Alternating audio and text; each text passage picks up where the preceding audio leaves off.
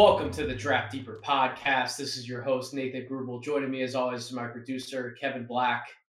We're recording this on Monday, November 29th. It's a Monday. You know what that means. That means Tyler Rucker, a.k.a. Backcourt V, is joining me for another week that was in college hoops. If you haven't read my morning dunk column yet, please go subscribe to the No Ceiling Substack first and foremost, and then go click on that lovely column that I put up this morning. Absolutely fantastic work by me. Yes, I'm going to pat myself on the back because I put my heart and soul into those columns. If you've read one of them so far, I think you would probably agree on that at the very least I put a lot of effort into them. So I would appreciate if you would go and read that.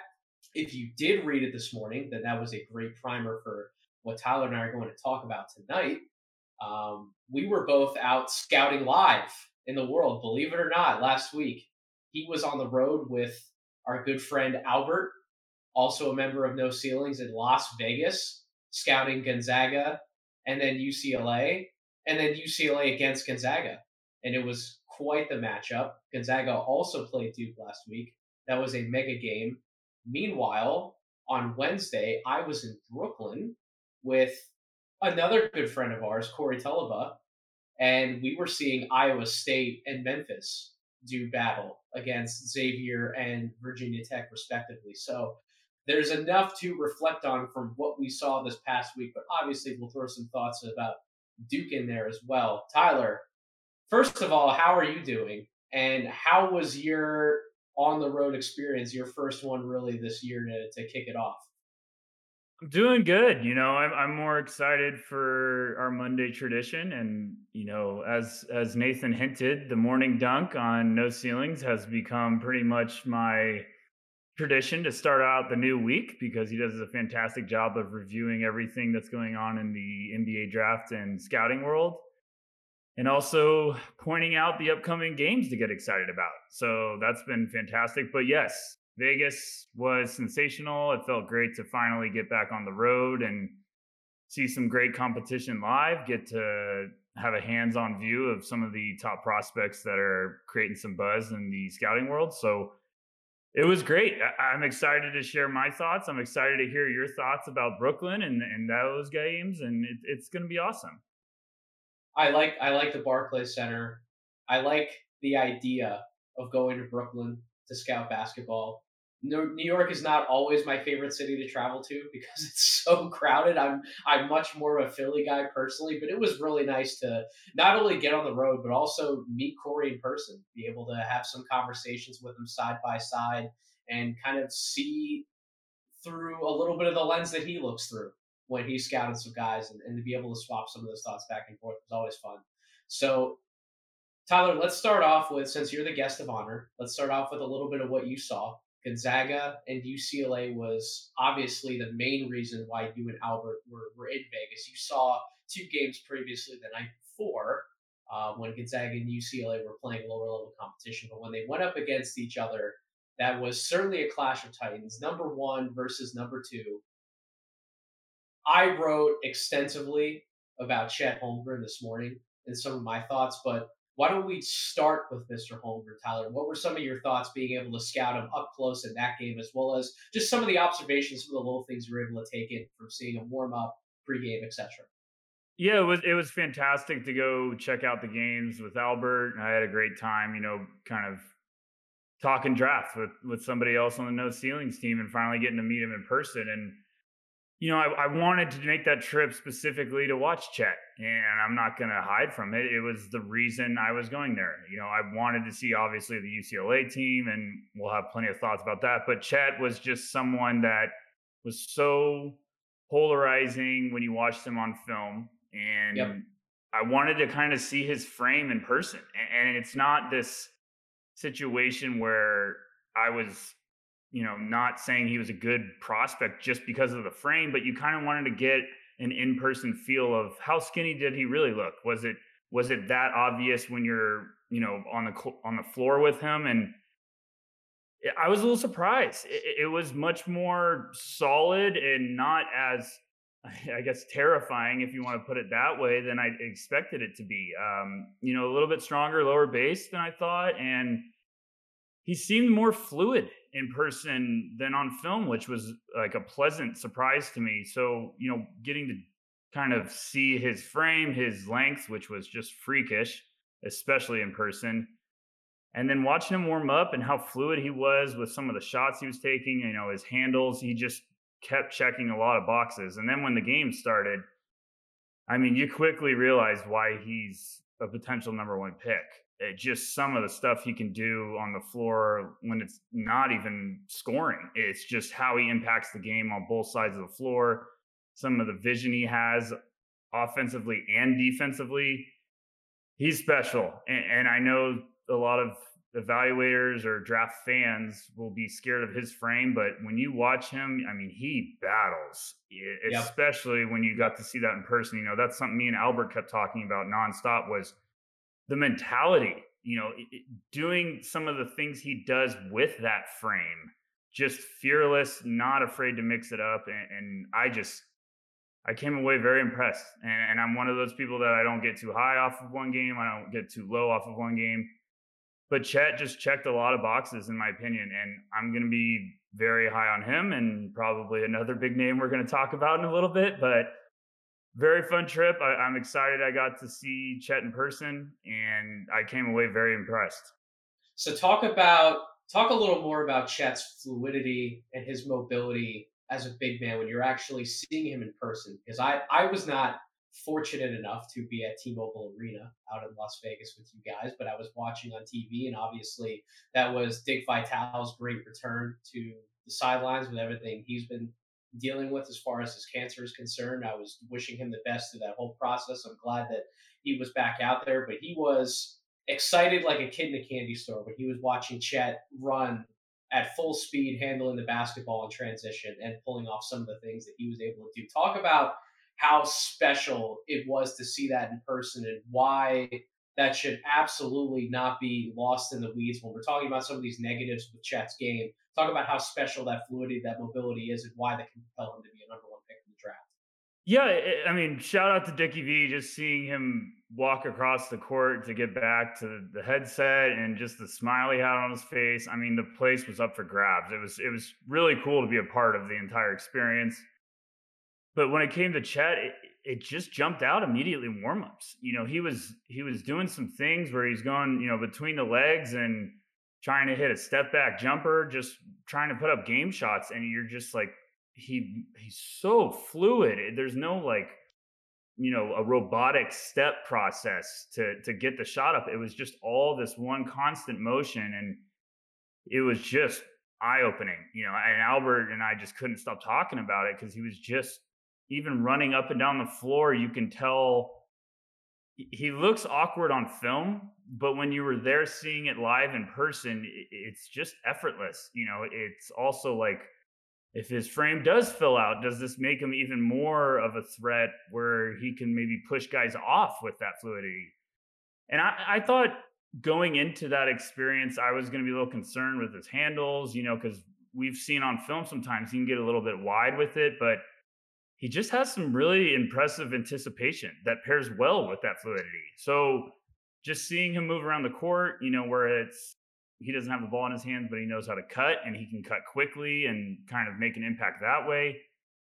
Just really impressive. And a guy that has that size and length that can move like that and has that mobility, it's just going to have teams drooling at the NBA level. And that is absolutely what sets him apart in my mind offensively. It's not just the threat of the jump shot, because the jump shot by the numbers has not been there at all for him really this season. He's hit a few open shots at the top of the key, but other than that, he's not rating out well by the catch and shoot numbers. He's in like I believe the 30th percentile in terms of jump shots overall. So that part of his game is not translated yet. But you mentioned the cutting ability. He's 13 of 14 on cuts this year. He's 10 of 12 scoring at the rim in transition. Those would read out to be in the 94th and 96th percentiles, respectively. So by doing the little things, the simple things for somebody with his size and his coordination, he's absolutely hammering those things home offensively. And the fact that he's only scratching the surface of his overall game the fact that he's only in the seventh percentile, there's no zero behind that, seventh percentile in terms of spot up scoring. We would imagine that that number, as well as some of the catch and shoot numbers and the jump shooting numbers, are going to climb as the season goes on, as he does get a little bit of lower competition to feast on. I would assume that those numbers are going up, but still reigning out in the 92nd percentile despite some of the physical concerns where everything's coming in the interior. It doesn't matter who he's going up against. He's finding ways to be effective. And UCLA was, it would have been a better test if Cody Riley was down low for UCLA. He was out of that game, but they did have Miles Johnson. Miles Johnson is a senior big man who certainly has some bulk, some girth to him.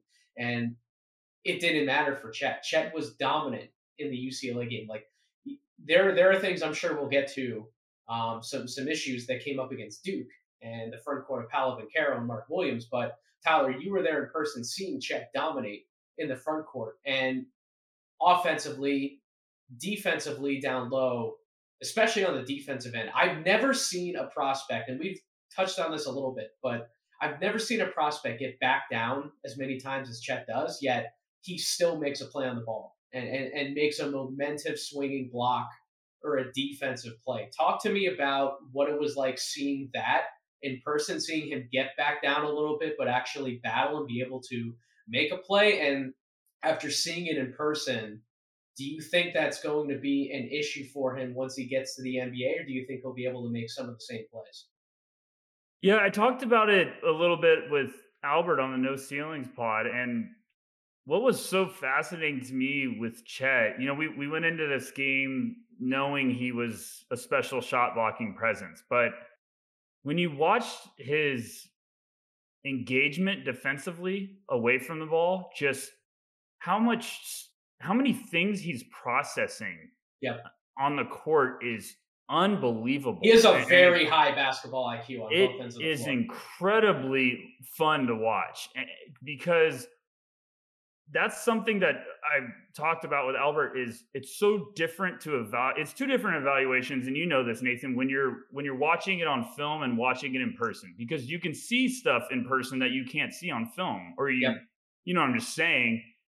And watching Chet, I just focused on him for sequences on defense, watching his processing of like multiple actions going on. He's reading five different things at like one time. It was crazy. It was like a chess player trying to be a couple moves ahead. And another thing that you just pointed out that exceptional, like it impressed me so much was he knows guys are going to physical, go right at him.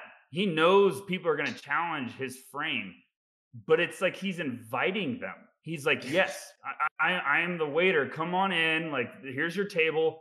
And right when everyone thinks they have him and they get him right below the hoop, he just makes great anticipation plays of like, this is exactly where you're going to go with it. I'm putting my hand up right there because I understand where the angle is. It's just mature and awareness of, I know what my limitations might be physically, but I also know how to counter that. So yeah, against UCLA, he stood out because he just knew it. He was dominating. I went into that game feeling like it was a weird matchup just when you went 1 through 5. I thought Chet and Timmy had a chance to have some real success against UCLA, and it was just ugly from the start for the Bruins. But Chet was just fantastic in that game, and you can see the shot blocking, the defensive mindset, even what he does offensively as a passer to set up some of his teammates. He did a great job of having some high lows, having some good looks. So yeah, I mean, that game was just sensational. I was very impressed. I thought it was going to be this game that I needed to cement my feelings for what I saw from Chet against Bellarmine or Central Michigan. I'm sorry. And yeah, it was definitely okay, check. Like, I believe what I'm seeing right now. Mr. Holmgren, such a fascinating prospect, one of the most fun big men I think I've ever evaluated. I've already called him the best defensive prospect that I've ever evaluated.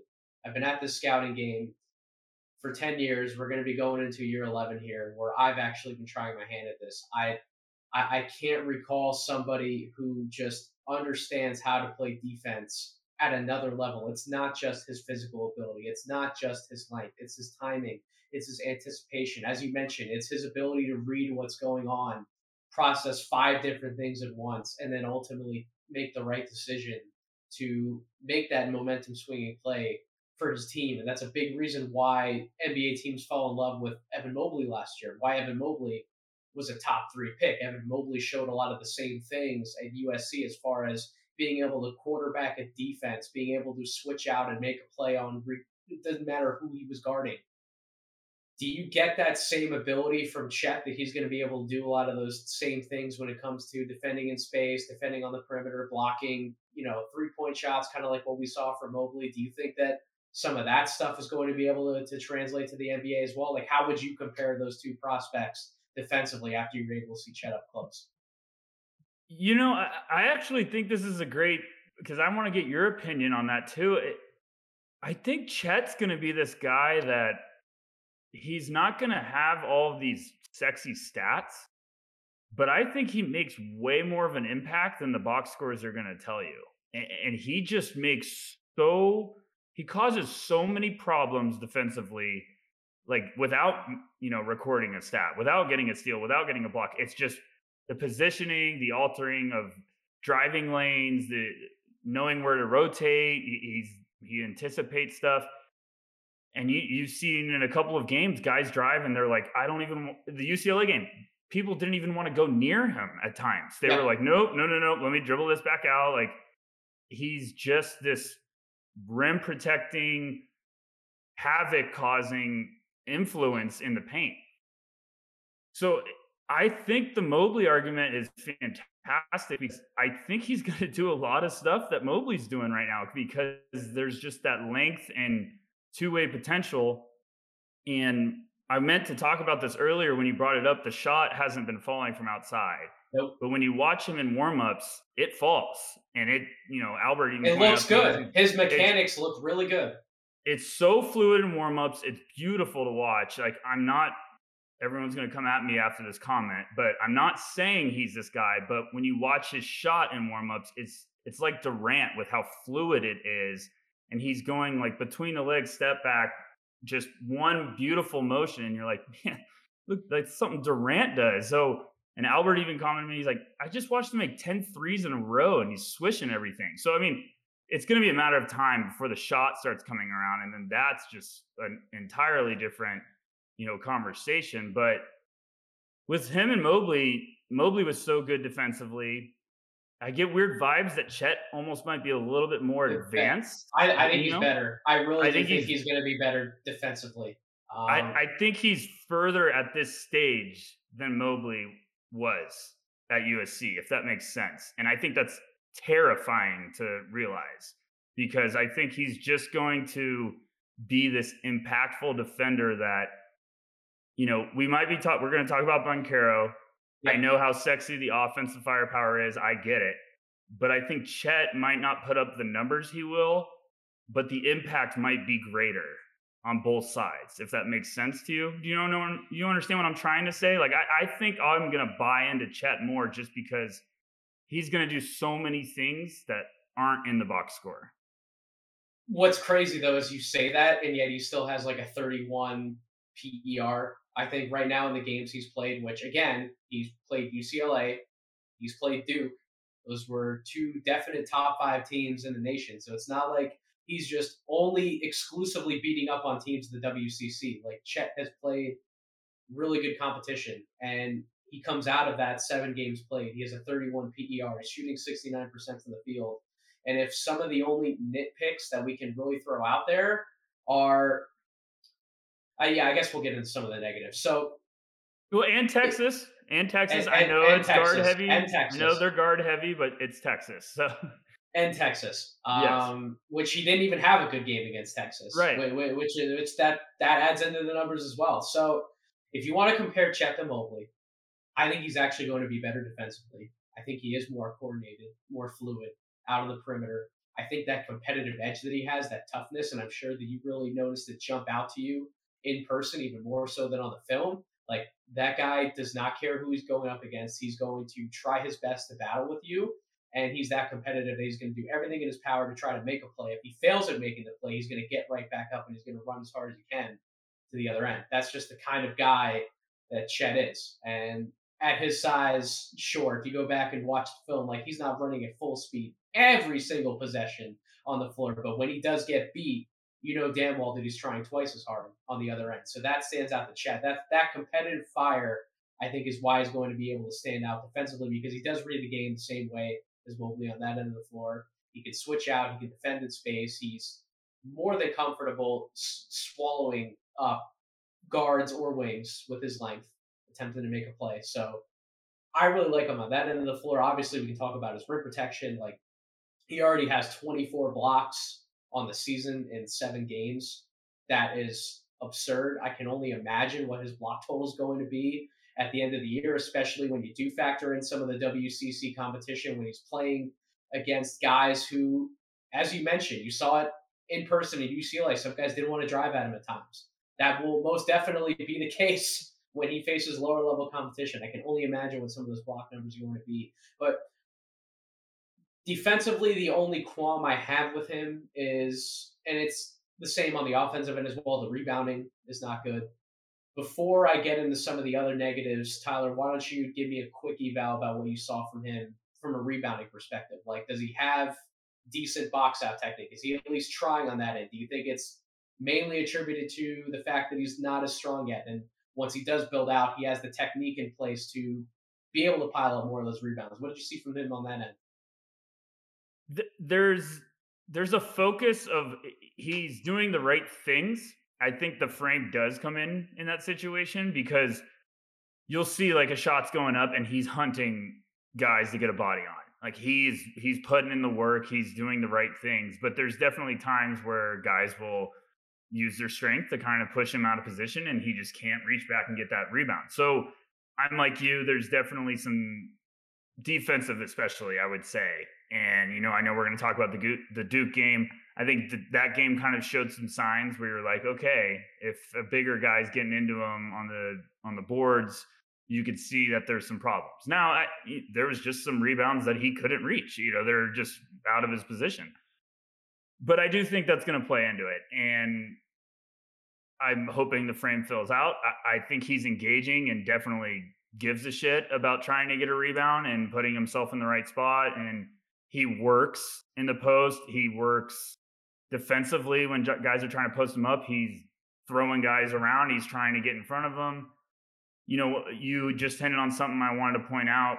When I saw him in person, his fluidity with his hips defensively when he was guarding smaller guards really impressed me. I mean, that's something that jumped at me. I was like, oh my gosh. His feet are fantastic on both sides of the ball. Hands and feet. I know you love to evaluate bigs. That's the first thing you go to. Hands and feet, great for Chet. Hands and feet, because he had some cuts where he would get bullet passes and he caught him like a pillow and just soft touch around the rim. And he also had some great footwork possessions where he was stepping through. I mean, definitely. I mean, he checked a lot of boxes. So rebounding, I'm definitely going to want to watch moving forward just because, like I said, the Duke game going against like Mark Williams and stuff, he had a couple of possessions where he got a little out-muscled and just didn't have good positioning. But I do think that if the frame fills out, that could be something that becomes much more easier for him, if that makes sense. Yeah, and the rebounding on both ends obviously has not been great so far. Hasn't been terrible. Hasn't been a dumpster fire, and we will attribute a lot of that to just him wanting to rebound the ball. But there are times where it just feels like he can't get his body in front of somebody else. Another big guy like Mark Williams, for example, this will be a nice transition to do. Was able to box him out pretty effectively. Paolo Banchero a few times boxed him out pretty effectively. And the difference between Chet and Mobley is that Mobley is more of a vertical big. So it's not only the length with Mobley, it's also his ability to get up off the ground pretty quick and snare some of those rebounds out, even if he's another guy who he's not built fantastically either in terms of bulk. But if you're able to get up off the ground and utilize your length in that way, you can steal away a few rebounds that you might not be able to get otherwise. The other two things that really stand out to me about Chet, you talked about some of his processing ability on the offensive end his passing. I think he shares a lot of the same court vision that Mobley does if you really watch close enough. But I don't think Mobley's a great passer. Like Mhm. like Chet's a good passer, but Mobley is a great passer. Mobley can thread the needle, I agree. whereas Chet can't. So that's a main thing that jumps out between the two. And then the other we alluded to with the jump shooting. You talked about how you saw him in warmups. He was hitting some of those step back type jumpers off the dribble, some of the things he was trying to do in practice time. Mobley, we saw plenty of examples at USC of his ability to catch and shoot, but he's actually been more effective in the NBA shooting off the dribble, which is something that Chet has shown zero signs of doing, at least right now, in games at the college level. So those are the two big things that stand out to me between the two. But it's watching, being able to be there in practice time, watch the warm ups. That stuff matters because people wanted to nitpick Alperen Şengün's shooting percentages, for example, last year, and he shot under 20% from 3 point range. But you would watch him, some of like the practice type stuff that leaked out on social media, he was hitting like step back 3 pointers like it was nothing.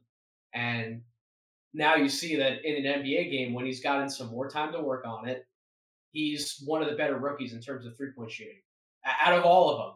So it's one thing where, yeah, you might not see the shot falling in games, but if you watch and you notice that the mechanics are good, if he does have a comfort level taking those shots, like eventually it's probably going to click, right? It's probably going to translate. So if we're comparing them today, Mobley's obviously the better prospect long term, but that doesn't mean that Chet can't eventually match that or potentially exceed that of Mobley. So I'll just ask you this question, not necessarily making you choose between the two of them, but in terms of ceilings in this draft class overall, does Chet have the highest ceiling in this draft class? And that will feed directly into us talking about Duke and Paolo. Oof. I actually think he Um, does. I'll buffer your answer before I'll say that I actually do think he does. And I just to spoil it, he is going to be number one on my big board when I eventually release it. Just a little teaser for everybody. I do think, and I think it. I thought that before you even asked that question. I do think the ceiling is probably the highest, just because it's funny. Like I knew I liked Nathan because I was literally thinking, like, I haven't seen him take one off the dribble, and then you just said it out loud. Like, he showed it in warmups that he can shoot very smooth off the dribble. So it's just something I haven't seen in the games. Now, maybe that outside shot starts falling and then defenses respect it a little more and then he can take guys off the bounce. But I do think Chet has the highest ceiling just because we're talking about, if he adds some strength, the shot starts falling, he starts doing some stuff off the dribble. He The doesn't pass have to show that much more in some of these games coming up to right. really cement himself as the number one pick. Like, if you were a fan of Mobley last year, why wouldn't you Yes. be a fan of Chet this year? There's so many similarities between the two. I I completely agree. And me and you have talked about Jabari Smith before. It's those two guys are similar skill sets to Chet and Mobley. You know what I'm saying? Like it's just this freakish length, this anticipation, awareness, basketball intelligence that has the potential to be a really, really impressive player on both sides of the floor. I think it's going to be really hard for me not to have Chet one, and I'm saying that with how much I love Paulo, but Chet just does so many other things that I think are just special, and he's going to impact the game in so many different ways. Well, let's talk about Mr. Paolo Banchero a little Yes, bit because he had about time. he. Listen. I wrote about Chet the most this morning. We had to talk about Mr. Holmgren. We had to get some of those thoughts out of the way because we started off when we talked about him. His body isn't filled out yet. He's not a finished product physically. Like I want that to be some of the last times we talk about that on this podcast because if that's really the only narrative that people are going to have to strike a nail in the Chet Holmgren coffin, then that is such lazy evaluation. Like I don't want to hear it, and I don't want to keep talking about it. So you and I will skate right along. We're going to move to Mr. Banchero, who is anything but underdeveloped physically. He's 6'10", 250 pounds. He is a wrecking ball. He's a freight train. He put that fully on display. One of the biggest clips that has laid claim to fame for some Chet Holmgren critics was when Paolo Banchero finished that and one, putting his shoulder, driving right through Chet, finishing that basket. But also the shooting ability, Tyler, being able to hit those trailer transition threes like they were nothing. The high arc, the beautiful release point on the shot, the smoothness, his comfort level, how much energy that he brought into that building after he took those shots and made those shots. What a special prospect, man. Talk to me about how you're feeling about Paolo Banchero through some of these first early games, particularly after what he did against Gonzaga. I mean, he was unbelievable in that first half, and it wasn't just what he was doing, but on the with scoring, he was flying all over the place. I joked it looked like he took a bunch of espresso shots before the game. I mean, he was just bouncing around like a little kid. He was leading the break, throwing dimes to people. He was like jumping up and down. He was just pumped up, and I thought it was a. I wanted to see if he was going to have that fire of like, this is my game to tell everyone Yep. who I am. Like, I'm tired of hearing about Chet. This is time for you to know about me. And I was really curious to see if he was going to try to show the outside shot. And boy, he was just on fire. I mean, he was just all over the place. The clip you talk about where he got the N1 on Chet went right into his body. We're going to see that 98 million more times on Oh, social media. absolutely. So I don't know. He's just special. I get anyone that's going to say, "Oh, what are you talking about? We should have him over Chet." I get anyone that wants to go down that road because Paulo is special. He's got the frame, he's got the strength, he's got the offensive firepower that the NBA loves right now. That's the sexy part of the game. But, I just still I think it's just going to be a fantastic debate throughout the entire year. And we know it's just going to get louder and louder as these guys keep putting up impressive performances. But Paolo's just special because he has all of this offensive firepower, and I still think the defensive side has some levels that he's going to reach. I think he's still an unfinished product that's only going to get better when it comes to his defensive ability. That's where I was going next. Why don't you just get into a few thoughts about his defense? Because that's really it where Chet's stronger right now in terms of his defensive impact. That is not Paolo's strong suit. Paolo is a much more offensive oriented big right now, but he hasn't been as great on the defensive end. What are some of your thoughts there? Yeah, I just you haven't, you see Chet just absolutely take over a game, not just shot blocking, but just how he can impact defense. And it seems like Paolo's done the opposite on the offensive side of the ball. Like he's dominating offensively, but we just haven't seen that defensive. I don't even know, like he hasn't solidified our hopes of him becoming this defensive guy who can maintain his own at the next level. I'm not saying he's been horrendous. I'm just saying we want to see a little bit more when you're trying to compare him to someone like Chet. And the same argument can be opposite, where we want to see a little bit more offensively from Chet compared to Paolo. Like, I get it. That's what we're going to go back and forth throughout the year. But, I just kind of want to see him maintain more when it comes to defending multiple positions, when he has to deal with smaller guards. Yeah, I'm starting to get a little like in the back of my mind, just wondering this conditioning thing with the cramps, you know. that's where I was going to go as far as him defensively. Like I think he's shown signs of true toughness on the block. He's shown some pretty good signs, at least in my opinion, of him potentially acting as like a small ball type of rim protector. Like I Yes, think his yes. defense around the basket has actually been pretty good.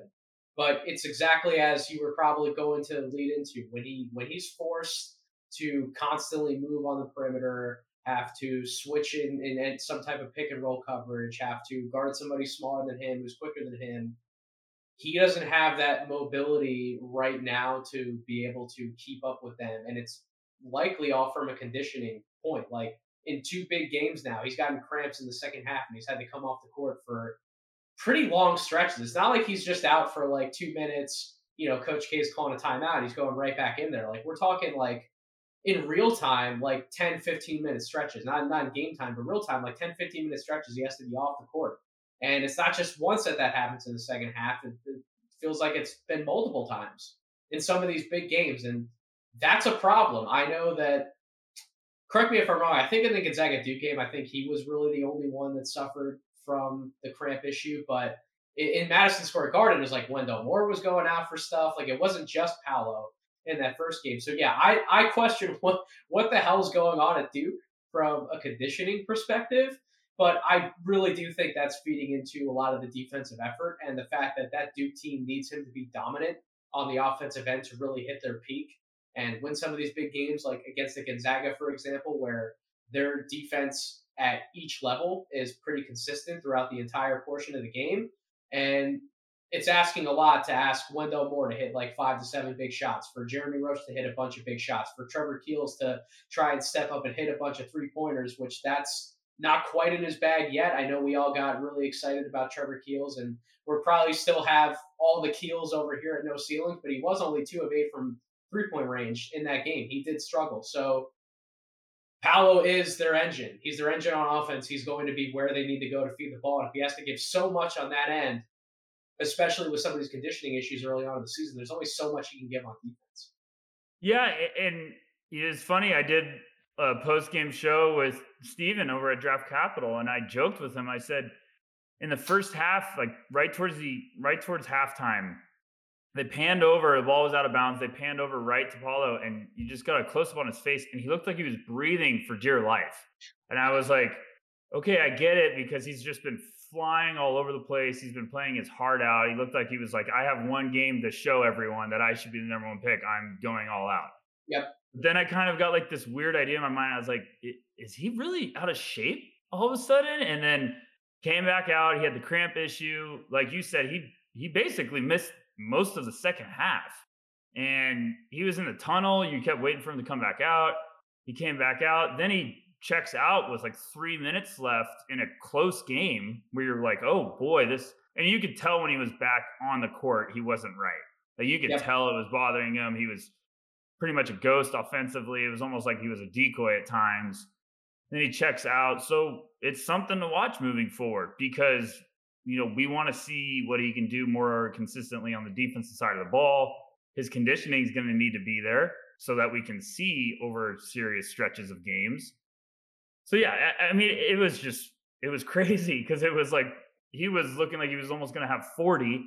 Then he was pretty much misses the entire second half. Chet gets in foul trouble in the first half, comes out, has this really solid second half that I was very impressed how he basically battled back. So I think it's just going to be this seesaw, debate throughout the entire year.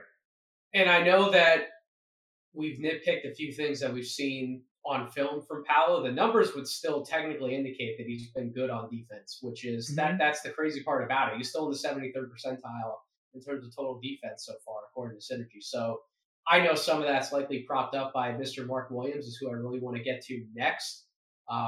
But yeah, I don't think he's been terrible on that end either. I think that if it really is a conditioning factor, when we get to like the midpoint of the season, when ACC play really starts ramping up, we might be looking back and thinking that we were a little bit of fools for sure. wanting to talk so bad about his defense. So one correction I want to make: Trevor Keels was 2 for 11 from the field overall, only 1 of 5 from 3-point range. I got the 3-point shooting and the overall shooting mixed up a little bit on the stats, but before you go on, I think it's important to point out, just because we're talking about Paolo as wanting to see more of his defense, we're not saying he's a bad defender. No. We're just saying we want to see more. We want to see a bigger sample size. We want to see more, because when you watch Chet, and we're comparing the two as potential number one picks, Chet dominates defensively, but it's exactly what we just said. We want to see more from Chet offensively. Paolo on the other side, we want to see more from him defensively. So, I mean, it's not saying they're bad. It's just saying we want to see more progress, if you want to put it that way. Because here's the thing with Paolo. Like, some people who are watching him, who have watched him going back to high school, they want to talk about how he might be built a little too upright. He might have heavy feet, and clearly he has a lot of weight in his upper body that could be Mhm. making things a little awkward from a movement perspective. But I actually don't think he has slow feet. I think No, that no, yeah. I think if he's playing fully engaged for the entire length of the time that he's in the game, like I think he could do some pretty crazy shit on defense. And He that's locks in. He locks in, and when he's engaged and ready to roll, he has quick feet. So yeah, I just go ahead. But I agree with you 100%. no, that there wasn't really too much to add there, but it's just us wanting to hit home to the audience that we believe in Palo. We believe in Yes. Palo on both ends of the floor. He is absolutely a contender for the number one pick. Just because I have Mr. Chet Holmgren number one today, that doesn't mean that by the end of the year I wouldn't have Palo number one. Or maybe I have Jabari Smith number one. I think it's way too early in this process. I know that's why you hate making a big board this early. That's why you dread this process, Tyler. But I hate him. I absolutely hate it. But I joked with Albert, you jerks at no ceilings are gonna make me do it. So I guess I better do it. So no, but we're gonna do it, and I'm gonna have a revision to my big board probably every month, and that'll I will just be a have common one theme. probably the next day. I'll have a revision of like four different spots. So that's just the lay of the land. That's part of the process. It's exactly what we all have to go through. But Tyler, you were jazzed up to talk about Mark Williams before the season. Now we have a 7 game sample size where he's actually looked like Mark Williams that we saw at the end of the year. And Mhm. particularly in the Gonzaga game, he was 8 of 9 from the field, 17 points, 9 rebounds, 5 blocks. When we talk about interior dominance, Chet may not have been dominant on the interior in that game against a front court of Mark Williams and Paolo Banchero. He had his moments, but I wouldn't say that Chet was as dominant as he was against UCLA, for example. Mark Williams was dominant on the interior, and a lot of that really came in the second half when his energy level was clearly a lot higher. That Duke team was much more engaged in the second half overall. Talk to me a little bit about what you saw from Mark Williams and why you think that this might have been a game that really makes people look back and go, we better be considering him in the first round, despite some of the concerns about, oh, we can't take a traditional big man this high in the first round. But Mark Williams seems to be off to a really special start, Tyler. I kind of wasn't sold on this guy. And it wasn't saying he wasn't a good basketball player. I couldn't really find any games where I was just like, yes, I'm on board. I'm sold on the idea of him being a potential late first round to climbing a little bit. I just hadn't really seen enough.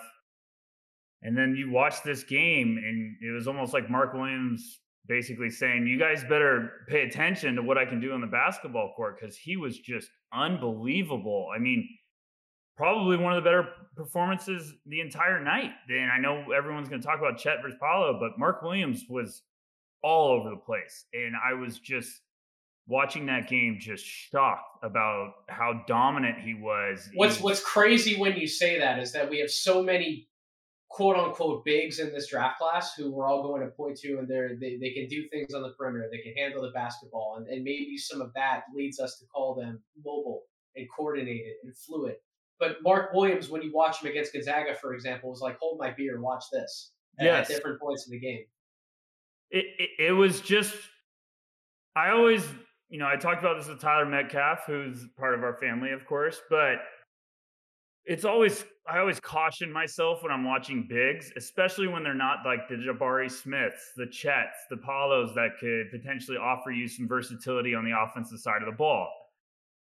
Because when you're like Mark Williams, who's this interior presence, Yep. it's always like, how high are you going to really think he could go in the draft? Like, how early is it someone's going to invest in him? And I'm not saying Mark Williams now is all of a sudden going to become a lottery pick, but I also am saying when we start getting around the end of the lottery where some potential playoff caliber teams are entering the mix, and they might need a center like that is very fit specific, where he doesn't need the ball a lot, but he can make an impact on both sides of the ball, rim protection. I think that's where he could start heating up. Now, this draft class is looking like it's going to be another deep one. It's very early in the year, but that was a statement game of, my goodness, Mark Williams. When you're rolling, you are one of the most dominant players on the court and one of the best games we saw this year. So I think that's a game that's going to stick in the minds of, guys like me and you, NBA scouts, NBA personnel. They're going to have that game circled to go back and look at when Mark Williams is rolling, he can impact the game in a lot of ways. So, I mean, what did you think? What was your opinion of Mark Williams going in? I feel like you weren't as high. I feel like you thought the same way as me, Nathan, if I'm saying it that right.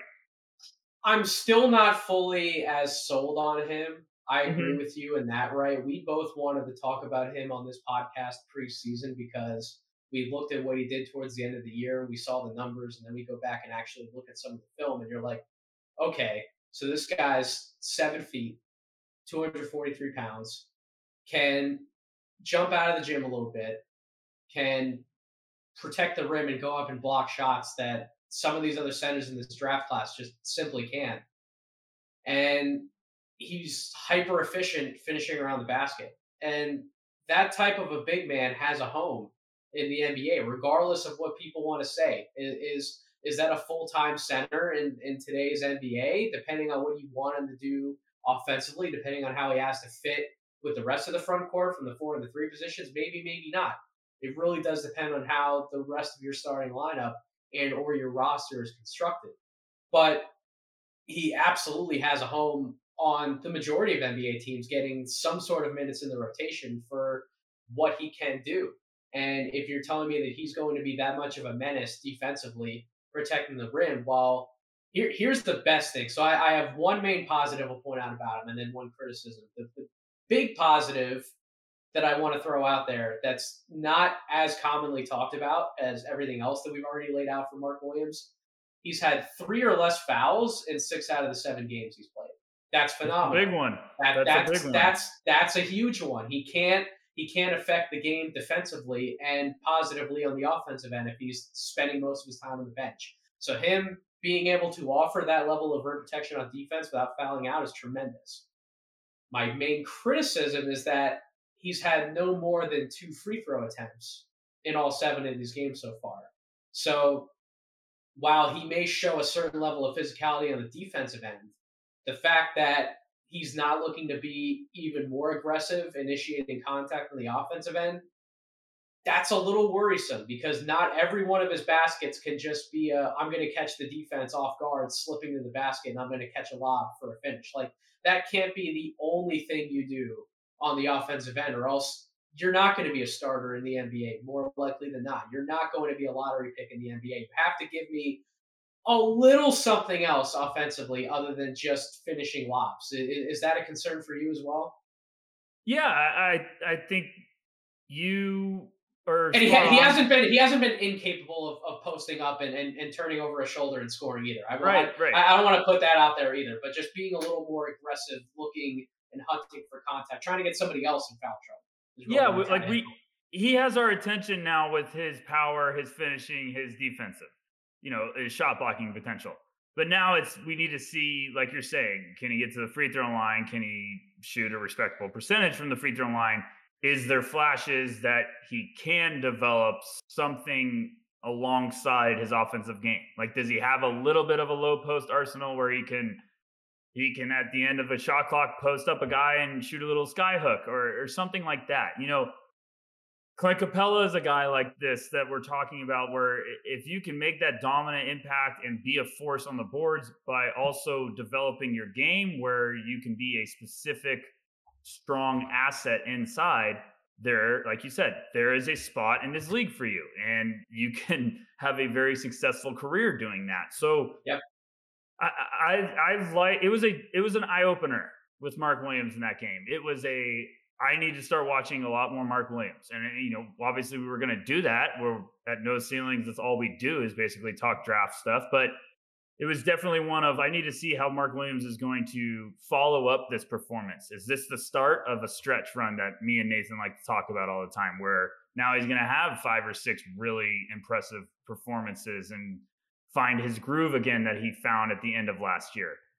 Does he have a game coming up that he kind of comes back down to earth? Or is this where the confident started to come together? So, I mean, that's what I'm saying when he was probably the most impressive player on that court. Not talking about Chet and Paulo, but he also has gotten the attention in which I could see that buzz starting to heat up again around draft circles. The last point I'll make about Mark Williams is that right now, you would say his ceiling is probably along the lines of like a Daniel Gafford or Robert Hmm. Williams, somebody who's coming in like 18 to 20 minutes a night. They're going to be hyper efficient around the basket. They're going to be able to protect the rim for stretches, but because they don't offer much else in terms of something else they can go to, whether it's a little bit of a face up drive and hit the foul line game or any semblance of stretching the floor, even from just the elbows or like the free throw line area, if you're not offering something else like that on offense, you're probably not going to be a starting big in the NBA. When we talk about how few true low post players there are in the NBA, how have some of the true low post guys been able to survive? It's guys like Nikola Jokic. Nikola Jokic can, besides just the passing type of stuff and the crazy point guard type skills he has, he also has that elbow range jump shot that's pretty much money for him. Joel Embiid has developed a mid-range touch, and he gets to the free throw line more, if not as much as anybody else in the entire NBA, and is able to knock those things down. Like that's really what takes you up from being a bench big to a starting level big. You got to show something more. If you're not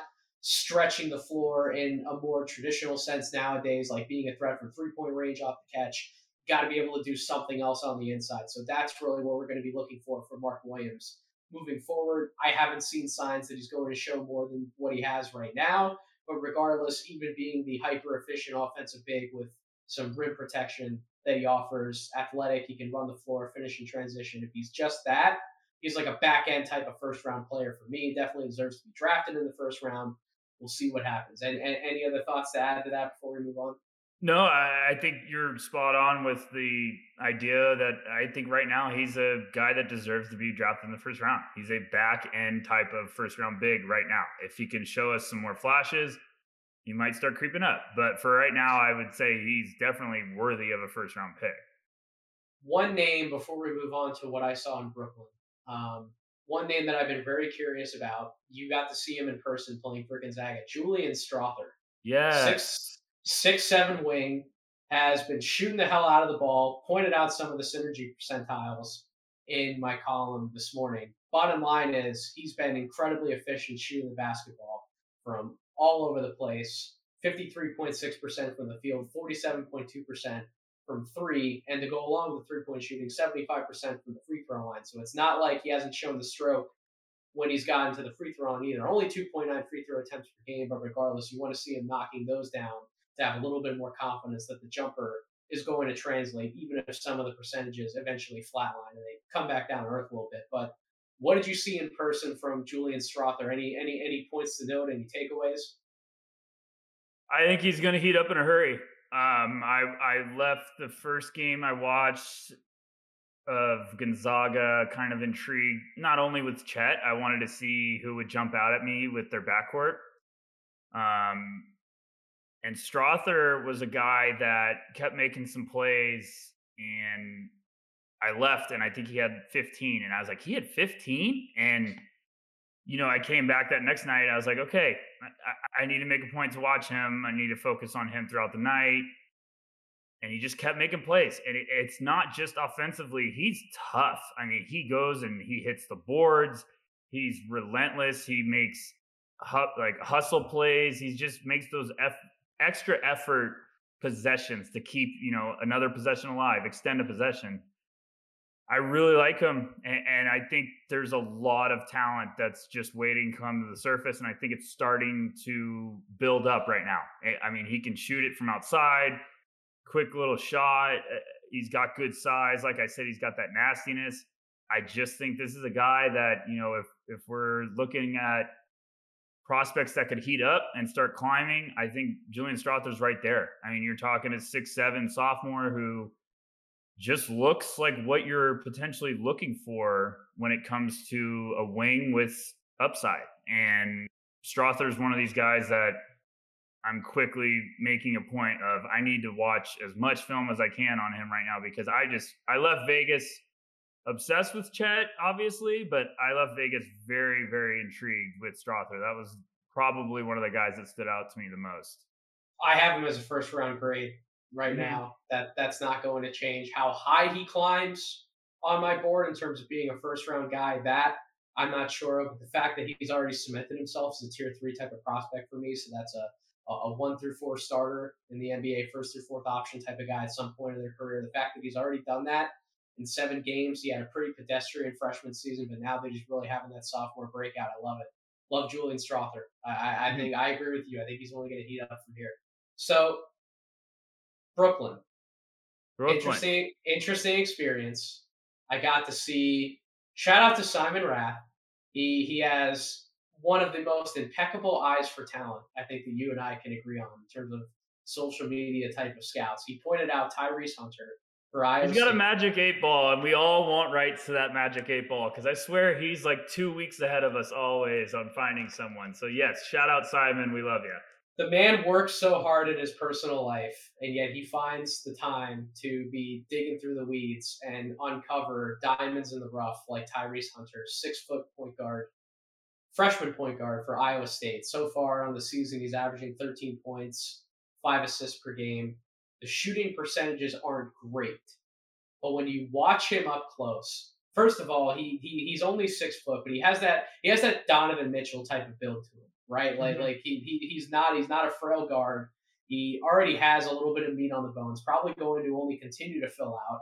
He doesn't have the same wingspan as like Donovan Mitchell has a crazy like +10 wingspan. He doesn't have that, but he is pretty long for a 6 foot point guard. You can tell by his impact on the defensive end. He's averaging 3.2 steals per game. In the game that Corey and I saw up close against Xavier, he had 5 steals in that game. He's feisty. He's very sound when it comes to making reads defensively when he knows that it's within his wheelhouse to trap at the top of the court, force a turnover. He's more than willing to swing himself and bring himself into that action. I know that Fran Fraschilla was calling the games for ESPN. He was there watching it up close and personal. Actually, tweeted something out. Tweeted out a clip about Tyrese Hunter's defense today and how he came away so impressed on that end of the floor. To me, that's icing on the cake. That's already there because his offensive game, his handle, his fluidity, his ability to make reads within the offense. I think that he has the court vision. He's another one of these guys. I'd classify him as he's on his way to being a good passer. I wouldn't say he's a good passer yet, but he's on his way to being one. I don't think he's going to be a great passer, but his dribble craft, his handle is top notch as a point guard. His shot creation ability, he eases himself into 3 point step backs like some of the top guards that you could point out in the NBA. And I think that to me is what really jumped out in person. Like Corey and I would just turn to each other after we saw some of the shots he was creating, and we're like, "All right, this is pro level shit." Like, Hmm. we can't just look at Tyrese Hunter as somebody who we're only putting away to watch later, right? Like, this guy is for real. He's here. I'm so excited to continue watching Tyrese Hunter. No, I wanted to ask you is, he's listed small. I watched enough of Tyrese Hunter. Obviously, I want to because of Simon. I watched the one game, I think it was against Xavier, where he had 5 steals. Yeah, Um, he just looked fantastic to me. I was quickly like, okay, I'm on board. And I saw his size, and you pointed out, he had a little bit of stocky build. Was his physical profile more impressive to you seeing him in person than what he's listed as? Because obviously, when we see the numbers on, when we're looking through websites or team, you know, Iowa State's official listing of what he's measured at, it could get scary. But I tell everyone that seeing that physical profile in person can definitely change what your first reaction was. no, Tyrese Hunter absolutely stands out from a physical perspective. I just got done talking about some of the shot making things that he's able to do off the bounce, his emerging setup ability. But you compare him to some of the other point guards in this draft class, to Kennedy Chandler, to Ty Ty Washington, JD Davison, and his electricity in the open court, his speed, his ability to navigate where he wants to go on defense. He can make pull up shots from outside the paint. He showed a willingness to go inside and try and finish over defenders. Corey and I weren't at their game against Memphis, but he drove right into Jalen Duren and showed the will to at least try to finish over him. That confidence level is supreme. That's what you want to see from a point guard of his stature. I walk away, man. I don't. I would feel a I lot. think you're getting. I think you're getting where my next question is. I'm pretty excited if this is it. So go ahead. I would feel much more comfortable, as I wrote in my column, evaluating him for 2023. But I think the more that we see this kid on film, Tyler, we're going to start looking at him and comparing the other point guards, and we're going to say, hold the phone. Is So he there's somebody we really need to be paying attention to in 2022? so there's always one guy every year. There's one guy that shocks all evaluators, all draft guys that have been watching throughout the year. Like there will be a guy that shocks Nathan. It'll be someone that shocks me and keeps his name in the class. And hearing the Hunter buzz, seeing his latest performance, hearing the tools from Corey talked about it. Of course, we've heard from draft prospect God Simon about it. Is he a guy that you think could have a little bit of a stretch where all of a sudden it's like, I might be able to go this year and not have to go back next year to Iowa State? Do you think there's potential that you can make an argument where it's like, okay, all of a sudden he needs to be in the conversation as one of the guards in this Well, class? what's funny enough is I posed that question on social media, and people were responding back to me like he's already ahead of some of those other guys. Like I think the most common answer was that he's probably not ahead of Kennedy Chandler just yet, which I would agree with. Out of all three of those guards, or all four, if we're really going to throw Hunter into the conversation, Chandler to me is the only guy that sticks out as like a lottery level type of point guard right now. As much as I was a fan of JD Davison, he's coming off the bench for Alabama right now. He's done some good things. His passing's been much better than I expected. But as far as shooting the basketball, his scoring touch overall, I think there's a little bit more to be desired. And then when you factor in some of the things I haven't seen him do yet, like Hunter, for example, on the defensive end, I'm going to hold back on him a little bit. We've talked about some of the concerns about Ty Ty Washington on this podcast. So Chandler is the one who stood out to me the most because of his two-way ability. I know that Metcalf, when we did that podcast together, we talked about how impressed we were with Chandler's ability to stay in front of somebody on the perimeter, hound them, his footwork, his competitiveness on that. And you see a lot of the same stuff from Tyrese Hunter, but you throw into the fact that he's smart enough to be able to leverage some of those situations in his favor as far as forcing turnovers. That's huge. So Mhm. two-way type of impact. He's still the fourth guard to me out of all four of them, Tyler, but I will not rule him out for him being a factor in the 2022 NBA draft. I can't do it. I can't completely rule him out. Do I think that he'd be better served going back to school for a second year? I actually do think so. The main point that I would disagree with, as far as some of the things I heard Fran say, Fran called him a 4-year point guard, I believe, Yeah, it on the doesn't seem broadcast. that doesn't seem Sorry, like that's a sorry, possibility. Fran. Fran, the most I see this kid staying at Iowa State's 2 years. I love Fran at times, but I also know Fran can say some stuff that I'm like, whoa, whoa, whoa, whoa, whoa, whoa, whoa. that that But I love Fran. Fran is such a brilliant basketball mind. A lot of the things that he said on air, some of the things that I've had the privilege of hearing him say behind the scenes a little bit with the pro scout school I attended, etc. I love his insight any chance I can get it. That's one time, Fran, I'm going to disagree with you, my friend. But other than that, yeah, Tyler, he's seeing him up close. He's a dynamic point guard, my friend. We got to throw him into the conversation. I may throw him into my first round and just be wild when my first big board comes out. I don't know, man. Where are you at as far as the stock? I think this is the year if you're a point guard and you think, hey, I'm making some buzz, the point guard class is a little all over the place. I don't think there's this certainty about it. So if he has a stretch, I don't see why he couldn't enter the conversation because I think, we know the point guards right now, everyone has their own little taste, little spice that everyone's going to be favoring. The Kennedy Chandlers, like you said, Ty Ty Washington's had some flashes. I think people are going to go all over the place. There just doesn't seem to be this obvious lead dog point guard. And I know people will say, well, Jaden Hardy, but I'm sort of not considering him a natural all the time point guard. But I don't know. I've the brief flashes I've watched of him. I watched that one game, and he just some of the separation ability that he had. I think he had. I think it was on like the right wing. He had a little bit of like a pick and roll, but all of a sudden he took a step back, and I was like, "Oh my gosh!" And then he just splashed a three, and I was like, "That got my attention." And then you see the defensive nastiness he has. He's a pest. I was definitely like, Why couldn't this guy be in the conversation?" So So I don't know. here's my two things with him. If he Mhm. improves on both of these over the course of the season, and again, he plays for Iowa State, he plays in the Big 12. Big 12 is always one of the better college basketball conferences in the country. The two things that stick out to me are the shooting percentages have to come up, particularly the spot up percentage. He's only shooting 31.8% on spot up looks so far this season. He's in the 16th percentile finishing around the basket. That's So tough. those numbers have to Those come bad. up. Those They, are they tough. and then he's averaging 3 turnovers a game. So if both of those things improve, because I had to look at this, I hadn't looked at this yet before I just looked up some of his synergy stats. He's in the 92nd percentile defensively already. That's absurd. Sign That's me up. wild I'm a for a weakness for six defense. for a Go ahead. 6 foot point guard with his instincts, his skill, forcing turnovers. The fact that he's not a pushover physically, he has the build to continue developing in that aspect. He's definitely going to fill out. He's going to bulk up.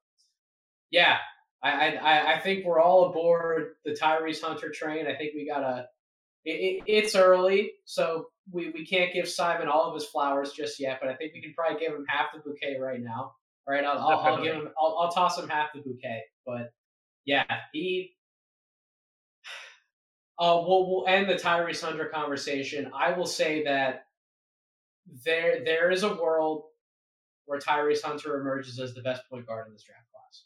I That could world see does it. exist. Do you think it exists? I could see it, and like I said, I have to watch plenty more. But from hearing it, from seeing one game, which I hate doing this, but from one game, I mean, he definitely impressed. And any guard that I don't care how big you are, if you are nasty defensively and have the potential to be an outside threat with explosiveness, and he looks like he's got the right mentality, yeah, I'm definitely gonna be watching in a hurry. So I'm intrigued. I have to ask you one question and put you on the spot, and it's not about Tyrese Hunter, but you went to Brooklyn. We got to talk about Jalen Duren. I need to know Nathan's thoughts about Jalen Duren. Yeah, we're gonna talk about the Memphis boys. Okay, okay. Absolutely. I was So, like, I can't get away. I have to hear what Nathan's thoughts well, were about the Memphis boys. we're saving the best for last, All right, right? perfect. That's Well, exactly what we're doing. So, Jalen Duren and Imani Bates were just as Chet Holmgren was the main reason for you and Albert going out to Vegas. Those two Memphis guys were the reason why Corey and I decided to trek into Brooklyn the day before Thanksgiving, of all days, the busiest travel day of the year. Yet we're bless your taking hearts. yet we're taking our asses to Brooklyn, saying screw it, we're going there anyways, because these guys are two special talents. Now, as far as Jalen Duren is concerned, I was left wanting more. I was Hmm. absolutely left wanting to see more because it's not just the fact that he got in a little bit of foul trouble in the first half. He just really wasn't engaged for the majority of the game. And the biggest thing that I've learned to do when I actually go to scout these games in person, it's not just what we're seeing on the court, how well these guys play. We can flip on quite literally any game we want to after the fact, and we can go back, we can dissect the film, we can take a look at some of the X's and O's and some of the execution, right? That's not what we're always there to see. But it's how these guys stand out physically, which, of course, Jalen Duren checks that box. The dude's an absolute brick house. He's an animal. I would not want to see him in the streets. I'd be afraid for my life. I'm like a 5'9" short little guy, so I would not be able to take him on. But you also want to see how he engages with his teammates before the game, during warmups, and during timeouts. Is he vocal? Is he getting pumped up along with everybody else? Is he trying to get others fired up and pumped up? And I'm not going to say this as a negative because I don't think we can necessarily do that in this day and age, but he is very quiet. He's very reserved. He's very to himself. Doesn't really do a lot, getting rowdy with the boys and trying to pump everybody else up. And I think you really see that on the court as well. Like he's not one of those guys where you can understand seeing it in high school where he's trying to post up on the block more often than not, like he's commanding the ball because he is the guy. At the high school level, he's the most physical presence, like no question about it. If he's not getting 20 touches down low a game, like you're probably not doing your job as a coaching staff, not to funnel the ball his way at some point. But at the college level, it's a little different, right? Unless you are somebody who, like Joel Embiid, for example, when Joel Embiid was at Kansas, he was commanding the ball on the block more often than not, but he was also he wasn't as filled out at that time as he is now in the NBA, but he was also 7'2". And at some point, you're just that physical of a presence where you need to command the ball. But if you're not like over 7 feet, yeah, you're built pretty well, but you're 6'10", and you also have talent around you. You have a bunch of perimeter guys who want to score the ball, like Imani Bates, like DeAndre Williams, like Lomax, like Lester Quinones. Like you got to balance out the offense a little bit. You're probably not going to get 20 to 25 post touches a game. But at the same time, if you know that that's the case going in, you also have to establish yourself and call for the ball and be more assertive and find different ways to get open and get available. And Duren didn't do that for the majority of the game. Now, he had a few exciting blocks on the defensive end, and I think that did get him running the court a little harder, got him a little more active, a little more motivated to establish himself in the pick and roll game, get some easy finishes around the basket. But I don't know if it was just him getting in foul trouble that really got him thrown out. And I don't know if it's just like this might be more of his personality, that he's just not somebody who's going to assert himself within the offense. Only seeing one game in person, I can't give you a definitive answer on it. But that's definitely what I noticed. And if you're picking a big like him with a top 5 overall pick in the NBA draft, I think some of that definitely has to scare you. I don't know what some of your thoughts are on what I said. I left that definitely. I left the game definitely, wanting more, like you said. It just seemed, I've talked to Metcalf before, where these athletic bigs that dominated in high school, I'm always a little nervous about what do they do if they don't do the same in college.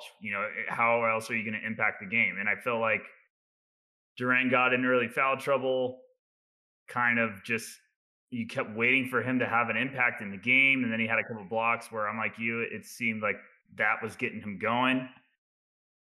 But I don't know. I mean, do you think, Nathan, it brought up more red flags moving forward of kind of maybe this guy isn't as high of a prospect as he should be?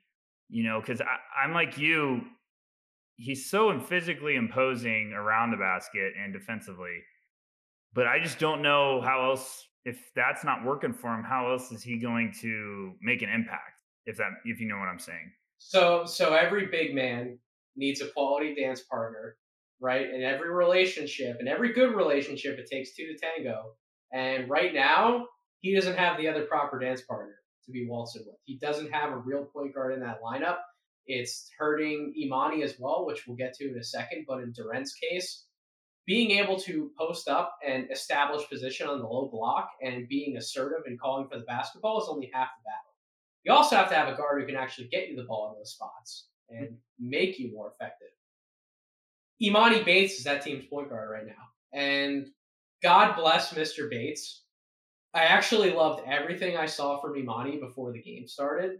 He is that energetic guy. He's that vocal leader. He's dapping everybody up. He's dancing around all over the place. He has high levels of energy. Seems like a high character guy. His teammates were responding to him very positively when he was leading huddles and getting everybody ready before tip off. So I actually like seeing that from Imani, who, quite frankly, should have been in high school this year. He shouldn't even be on the college team. So when you take that level of maturity into account, I love it. I'm all in. Sign me up. That's what you want from a potential top pick in the 2023 draft. But he is not a point guard. I don't think he's ever going to be a point guard. It's one thing to say that if you're handling the ball, running your offense, it's one thing to not be a great passer, but just be a good passer. Imani's nowhere close to being a good passer. Like there are some simple passes that he tried to make in that game, like screw threading the needle on a tight window in a pick and roll. Like he can barely even get the ball to somebody, like on a Durant post up, for example. Like if he has somebody aggressively hounding him on defense, like they have a really good chance at swiping that ball away. He doesn't dribble very effectively, very, very high waisted dribble. So I'm not in love with a lot of that either. He seems like a turnover machine on offense. And because he doesn't have a very established handle, he also wasn't able to get around guys very easily either. A lot of east to west dribbling, not a lot of north to south movement, and it was leading to a lot of jacked up jump shots. And Penny was kind of letting Imani be Imani, and that's like the worst possible way for this offense to operate. So watching Memphis was painful enough, I'm sure, on television, let alone in person when Corey and I wanted to stab our eyes out at different points during the game. And I could have tried to be more positive about saying that, but I had to let it out. I had to let it out, man. And God bless you for being the one to have to endure that on my podcast with me. But nevertheless, that is part of the Jalen Duren issue. And so I wouldn't say that a lot of red flags have emerged, but there are some things that you start to notice over the course of the game where if they're playing a legitimately well coached team with not great talent, but good cohesive talent, and they're not able to execute in the most simple of ways, like they could turn a game into a low major type of opponent into an up and down foot race, and they could just use all of their athletic talent to overwhelm the opponent. If it becomes a game of execution and X's and O's, this Memphis team is not going to win. They will not win as many games this year as people projected them to win, and I don't think that's going to be totally because of what Jalen Duren might be lacking from a game perspective and how it may or may not translate to the NBA level. But that team not having a point guard absolutely hurts him. And yeah, his stock is going to plummet past the top five, where a lot of people would have projected him, maybe unfairly because he doesn't have the right personnel around him. But for him to reach his potential, he definitely needs a point guard next to him. And he's also going to have to work on that jump shot because when you watch that jump shot in warmups, that thing is flat as a pancake. I could not tell whose jump shot is flatter, his or Dario Saric's when he first came in the NBA. I watched plenty of those jacked up jump shots too, and those things were absolutely flat as a pancake. So I think that area definitely needs a lot of work for him, and he needs to just be more assertive because I think he has plenty of talent. I think he can post up.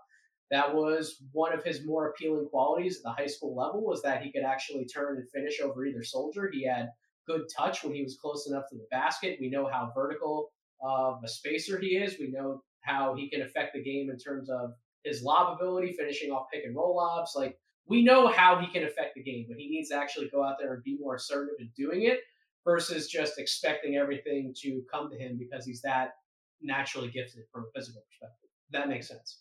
Yeah, totally makes sense. I completely agree. Any other qualms or quips about Mr. Bates and what you saw from him? No, Bates just seems like a guy to me that has a ton of talent that's too young and trying to play the wrong position. And he just seems like he's sort of getting thrown into the fire. Uh, I'll be really excited when he has a full off season and comes back next year ready to roll. Hopefully not playing point guard. Exactly. Because I think maybe he just goes crazy. I think he could explode for a sophomore year. So I agree with you. I would love to see him play off the ball because his jump shot, when he's able to just catch and shoot the ball, it is pretty, man. Like you talked about, like when you were watching Chet in warmups with like that Durant like quality to his shot, where it's just so fluid for someone his size. I feel the same way watching Amani Bates shoot the ball. Now Yeah. he definitely needs a lot more repetition. I think the mechanics are good. He just needs to practice it more because for as glowing of a compliment as I just gave him about the way his jumper looks, he was missing a lot of shots in warmups. So that's not always encouraging either. And you're clearly seeing that bear out a little bit in terms of the shooting percentages. He got off to a blazing start at the beginning of the season because he could just walk up into whatever kind of shots he wanted to hit against lower level competition. In Brooklyn, he absolutely struggled from the field from all aspects, and we'll see if that changes. I'm not sure that's something that's going to be easily corrected this college season. I agree with you. I think once he has a full off season, he can kind of look over film from this past year. He can take some home time to evaluate it with him and his family, training staff, coaches, and hopefully he comes back next year, whether that's for Memphis, whether that's in the G League Ignite, whichever path he decides to take. Hopefully he learns a lot of lessons from this year, because what I saw in Brooklyn was not pretty. I saw a lot of the skepticisms and the criticisms that people had on social media before the year started. And I still have belief in him that he's going to figure it out, because I think he is a supremely talented individual. But yeah, I will acknowledge that what I saw was scary hours in Brooklyn, Tyler. It was scary hours, and it wasn't even Halloween. But It seemed like it. But with that being said, that's going to end tonight's show. Tyler, thank you so much, as always, for joining me on a Monday. This podcast series has been incredible. I've loved everything we're doing in No Ceilings. You're the guy that seems to get the ball rolling on all the social media sharing and the content and plug in where everything's found at. So why don't you do the honors for let everyone know where No Ceiling can be found at. We're at No Ceilings NBA, and please go to noceilings.substack.com and subscribe to our fantastic newsletter of really talented teams. It has been a hype train that is getting off the rails. It's been fantastic. We are full steam ahead, so can't wait for that. And you can also follow me at Backcourt Violation, in which I will basically just keep pointing you towards No Ceilings. So yeah, thank you, Nathan, for having me. It's been a blast. I love doing this on Mondays. It makes Mondays not suck, basically. Yeah, right. And I can't thank my listeners enough out there for all the support you've shown this podcast, for all the support you've likely shown No Ceilings as well. Again, noceilings.substack.com. Please go subscribe. We are pumping out content every Monday through Friday. I think we were all talking as a collective. I think we got a few double days possibly coming up this week. So definitely make sure you're tuned in for that. Follow me on Twitter if you aren't already at Draft Deeper. I can't thank you enough for the support you've shown me this past week over there as well. I've gained like 200 some plus new followers over the course of like a few days. So that means a lot. That's like a chunk of what I was at previously as far as followers. So definitely keep showing me some love over there. I really appreciate it. And stay tuned to this podcast feed. This Wednesday or Thursday, I may be going solo on a show. Tyler may join me. We have yet to figuring out some scheduling conflicts. Who knows what's going to happen? But I can assure you that Tyler will be back with me next Monday. And next Wednesday, Mr. Chad Ford is finally going to come on my show. It's about damn time, Chad. No, I'm just kidding. He's gracious enough to be joining me on my show next week. So definitely make sure you subscribe wherever you get podcasts to be ready for that one. Apple Podcasts, Spotify, YouTube. You can find all of our podcasts, Linktree, linktr.ee/No Ceilings NBA. You can find my show.